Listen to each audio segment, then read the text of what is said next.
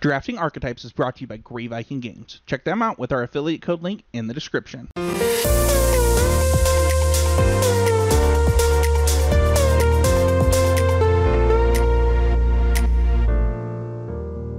Hi everyone, this is Sam Black with Drafting Archetypes, and today we are going to talk about Blue-Red in Innistrad Midnight Hunt.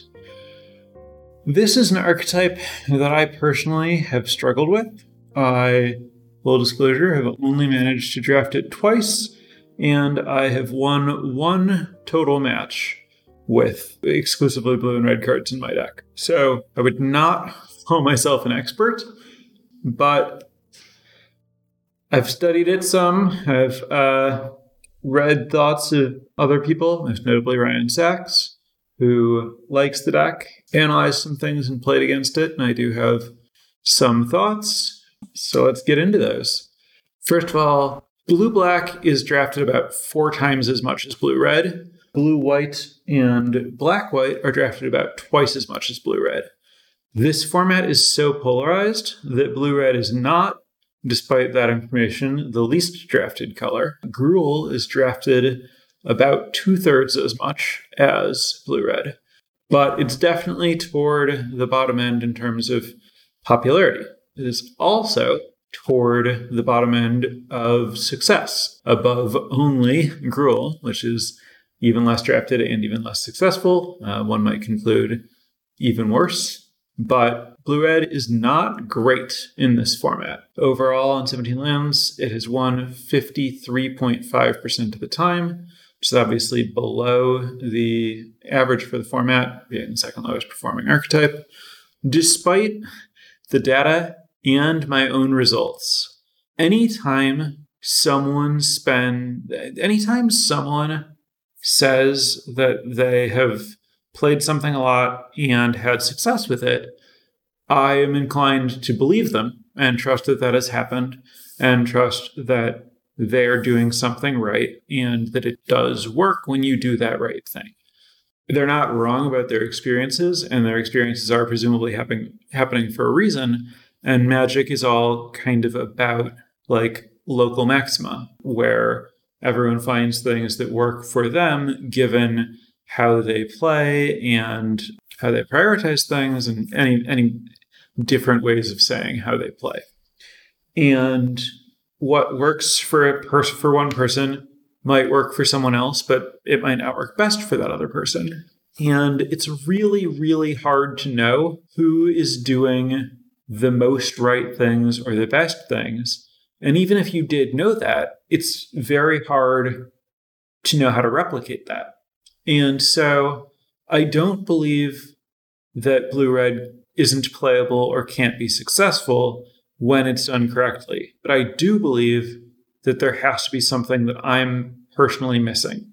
Because while drafting what looked like a very good blue-red deck that seemed to have all of the things you want in blue-red, it had enough creatures while still having a lot of spells. It had all the cards people are excited about. It had a couple of Festival Crashers, Burn Down the House, Seize the Storm.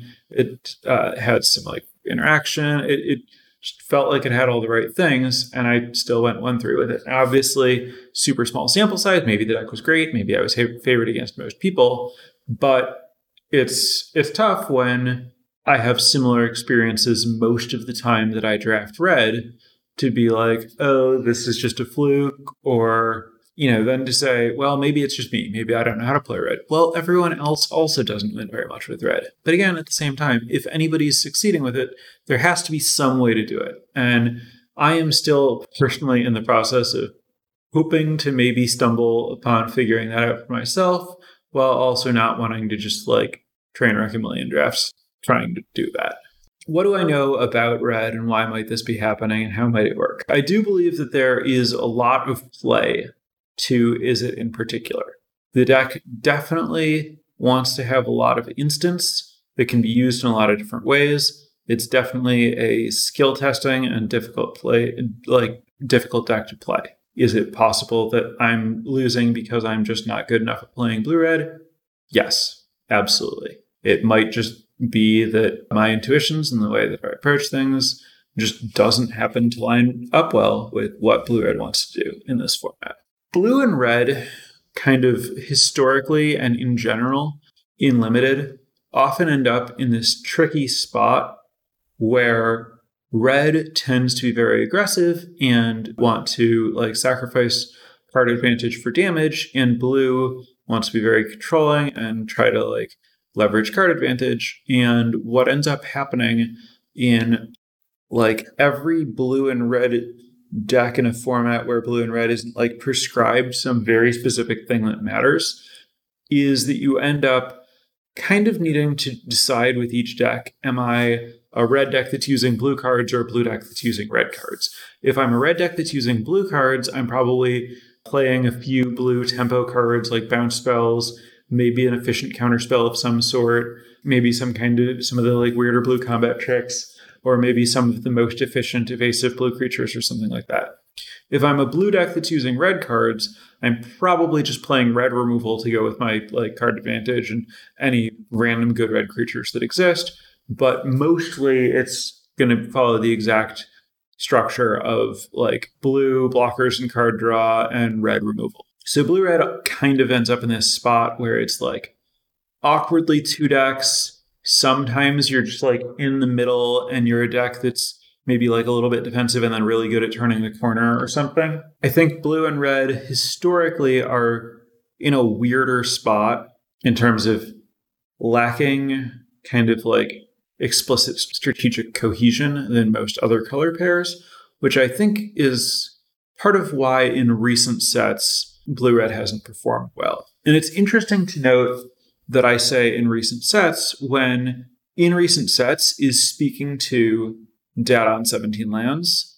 And I kind of wonder if it's going to be the case for like basically any set that has been, unless blue-red is really, really overpowered, that blue and red are going to have a relatively low win rate on 17 lands because of the fact that they're harder to navigate, because they're strategically at odds. And it might be that just like the average arena player doesn't navigate blue cards plus red cards into choosing a strategy and pushing a direction and ending up with a cohesive deck.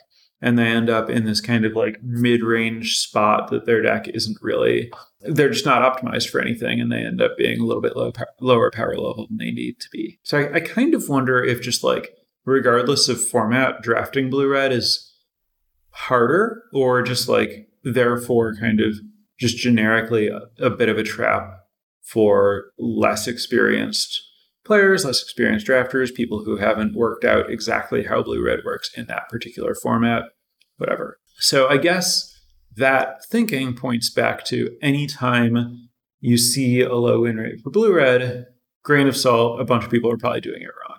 As far as what I would look at or advise to do better with blue and red in this format, I would say I'm fairly certain that it's very important to get on the battlefield early in the game so that you are best positioned to be able to leverage your instance to your advantage.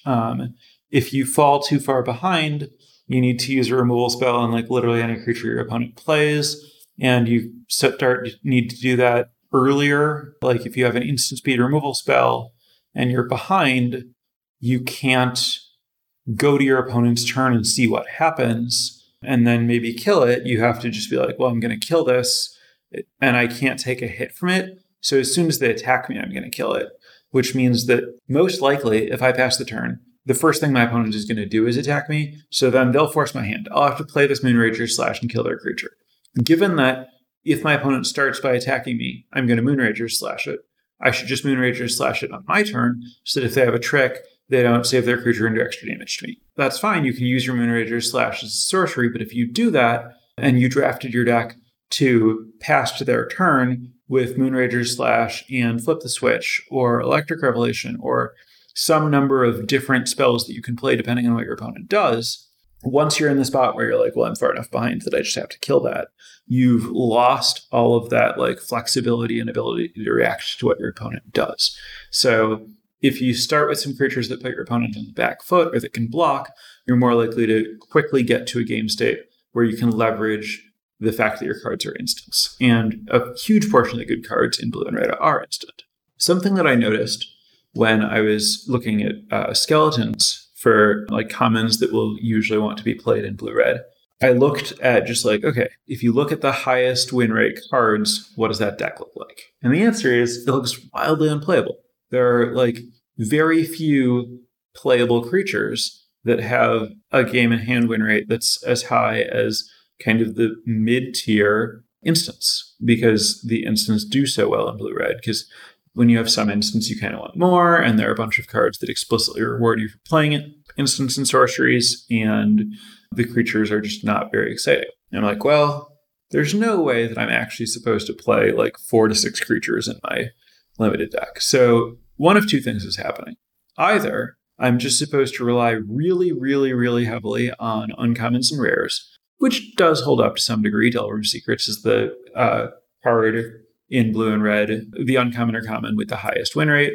Delver of Secrets and Thermo Alchemist and a few other creatures are definitely really important to the archetype, but it still didn't seem like the creature count was realistic. Like I should expect to have to play more common creatures than that. So what I did is I looked at what a deck looks like if you, instead of looking at the cards with the highest game in hand win rate, look at the cards with the highest opening hand win rate. Because I realized that based on what I was saying before, you really want to play to the board early. Obviously, cheap creatures have a higher game in hand win rate than other cards do, because you ideally want to spend turn 1 and 2 casting creatures. But given that I think it's disproportionately important in blue and red to play those early creatures, because you don't have cards that like turn the corner well. Specifically, you don't have any creatures that really offer virtual card advantage. There's nothing you can play if your opponent just like has 3 guys in play that you want to put in your deck that you can just like cast and your opponent can't attack you with their 3 creatures. You're just playing a bunch of like 1/3s and 2/2s and 2/1s and stuff. And so if you're behind, it's just really, really, really hard for you to catch up unless you have like Burn Down the House. So if you sort by top opening hand win rate cards, you see all the 1 and 2 mana creatures rise to the top. And then it's pretty easy to say like, okay, the real story here is that your deck should be somewhere between these two. And, you know, Falcon Wrath Perforator has like a pretty bad overall game and hand win rate.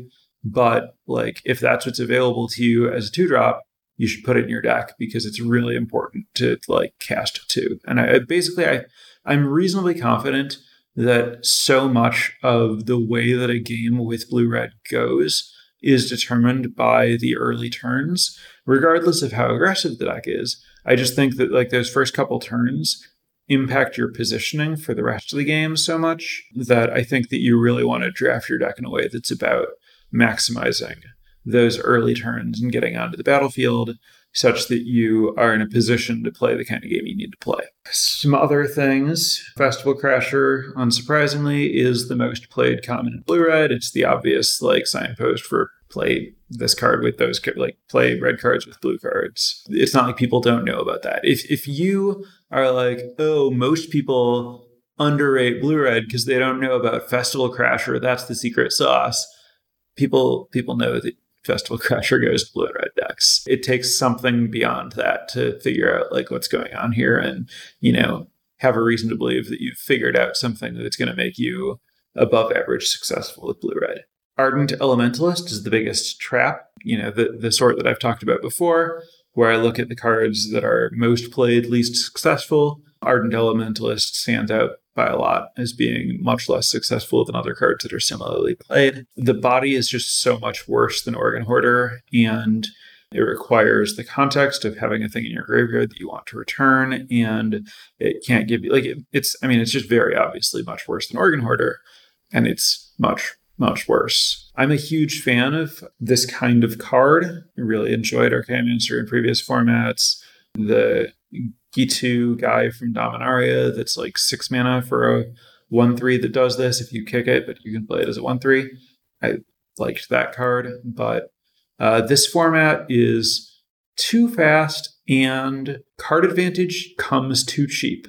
This is just too bad of a rate for the amount of card advantage it gives you relative to what is possible in the format. Also, it's obviously just like a lot of mana to commit at sorcery speed in a deck that's really looking to play a reactive instant speed game. The same analysis, there's no card that I identified that looked appreciably underplayed. The closest was like Splashing for Defenestrate, but that's not a tiny sample size and not something I have any reason to believe that most versions of the deck should be doing or anything. I think that's all the big picture stuff I have to say. As far as like specific comments that are important, I don't even know that it's not so much that I think that there are specific comments that are important. I think that like what's important is just kind of generally doing something in the first couple turns so that you have things in play so that you can leverage like, oh, maybe I'm going to startle. Maybe I'm going to Stolen Vitality. Maybe I'm going to flip the switch, or maybe I'm going to Moonrager Slash. Maybe if you don't play into my flip the switch, I'm going to Electric Revelation,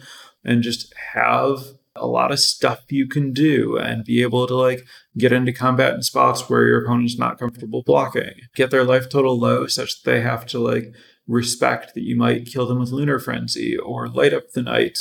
But at the same time, you know, they want to be pressuring you so that you don't draw those cards, but they like have to block such they might not die. And you just kind of like keep your opponent on their toes and make it hard for them to play the game is kind of like your strategic goal. And you just want like a good mix of relatively strong cards.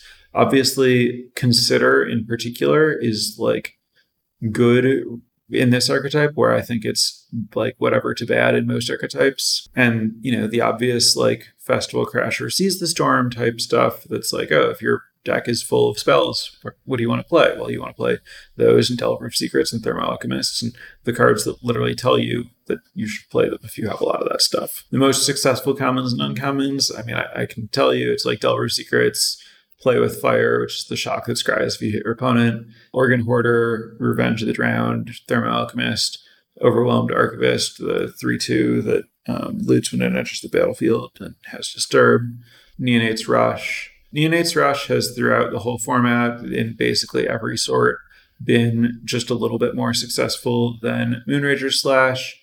Don't sleep on Neonate's Rush. It's not like this deck has a lot of vampires. You don't need it to cost 2 for it to be good. It's really just there are enough 1 toughness creatures that this is often going to find something that it can kill, where it's kill a creature, draw a card for 3 mana, and that's really good. It's not like so good that you're going to win the game because you like drafted and cashed this. I don't think it's a super high priority. It's just the kind of thing you want to be up to if you're playing red cards. It's really hard for me to say this is what it's about, this card's going to win, because it's much more just about the general play pattern and like understanding your role and whatever it is I'm missing that means that I personally don't actually win with this. Definitely, you know, weird episode to be like, I think there's probably something here, but I don't know what it is. Figure it out.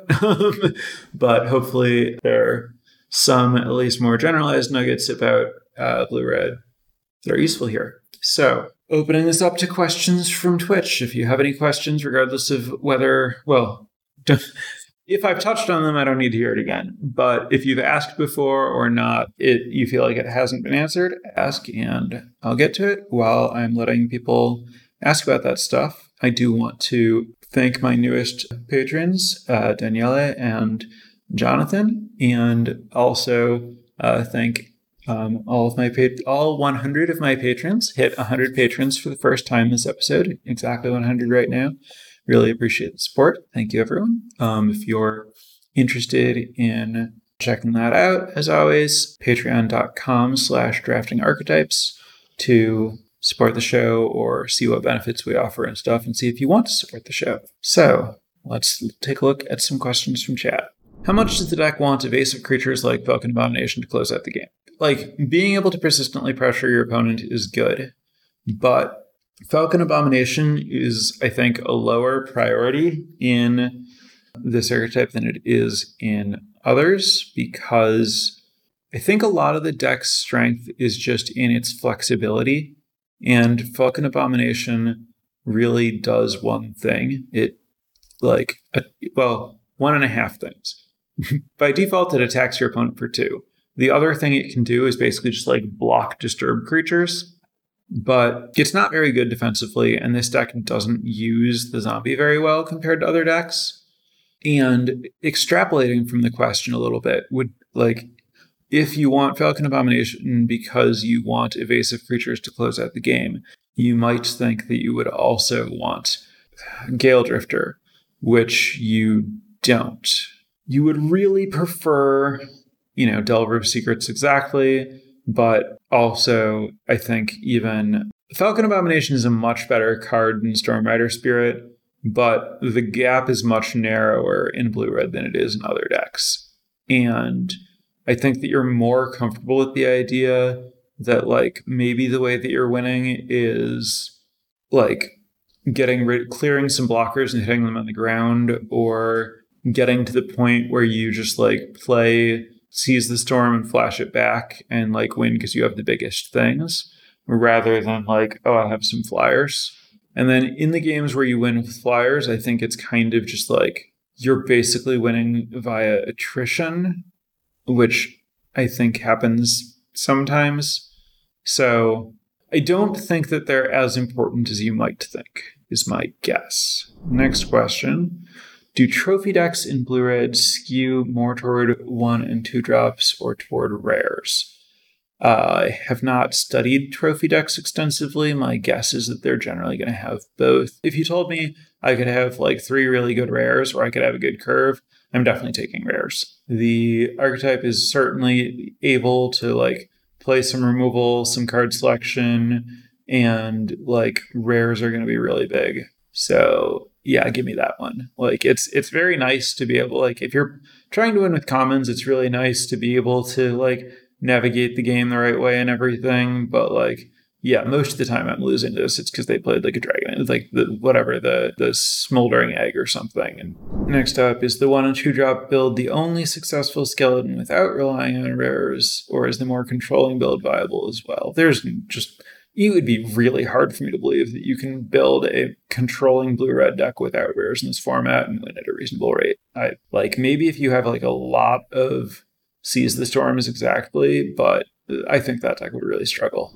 Next up, are there any cards you might see as signals, reasons to draft this deck? I mean, the most obvious, I think, is just like our Festival Crashers tabling. And if so, am I also getting like late considers and, the support for them? Obviously, if uncommons that are better than that are going late, it's an even stronger signal, right? Like if you get like 3rd or 4th pick Thermo Alchemist, that would indicate pretty strongly that no one passing to you is trying to do it. I'm not going to read a lot into like a moderately early play with fire, but like a late play with fire, I would read a lot into.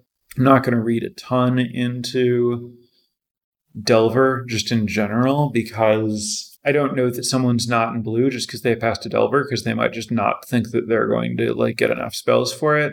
And then like, well, does it tell me that blue-red exactly is open? I guess a little bit, but if blue's not open and red's not open, that's not going to do me any good. And then as far as like the kind of more mediocre uncommons, again, it's not very much of a signal. Someone easily could have taken a common removal spell over them or something. Next question.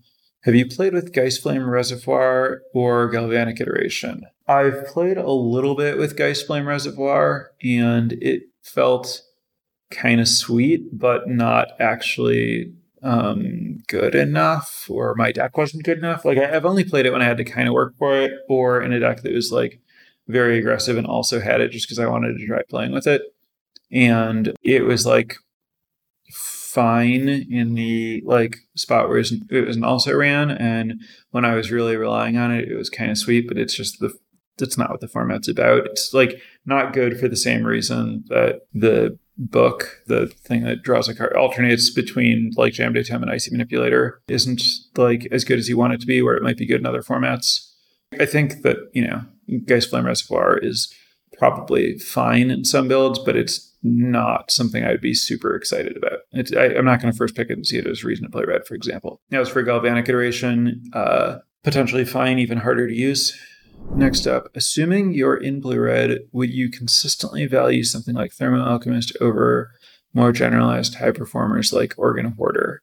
So Organ Hoarder does have like 0.5% higher win rate in Blue-Red than Thermo Alchemist, but I believe that I would value the Thermo Alchemist more highly. One thing that I noticed when I was looking at the game in hand win rates for blue and red cards is that there are a lot of like rare and mythic bombs that I know are like actually really powerful that have not super impressive win rates. And I think that that's because this archetype is drafted so little that a substantial portion of the people who are drafting it are kind of forcing a substantial portion of the people who are drafting it and have rares that are good in it are drafting it because they got those rares early and they're attached to it. And I would guess that those people have much worse decks than the people who are drafting it because it happened to be open.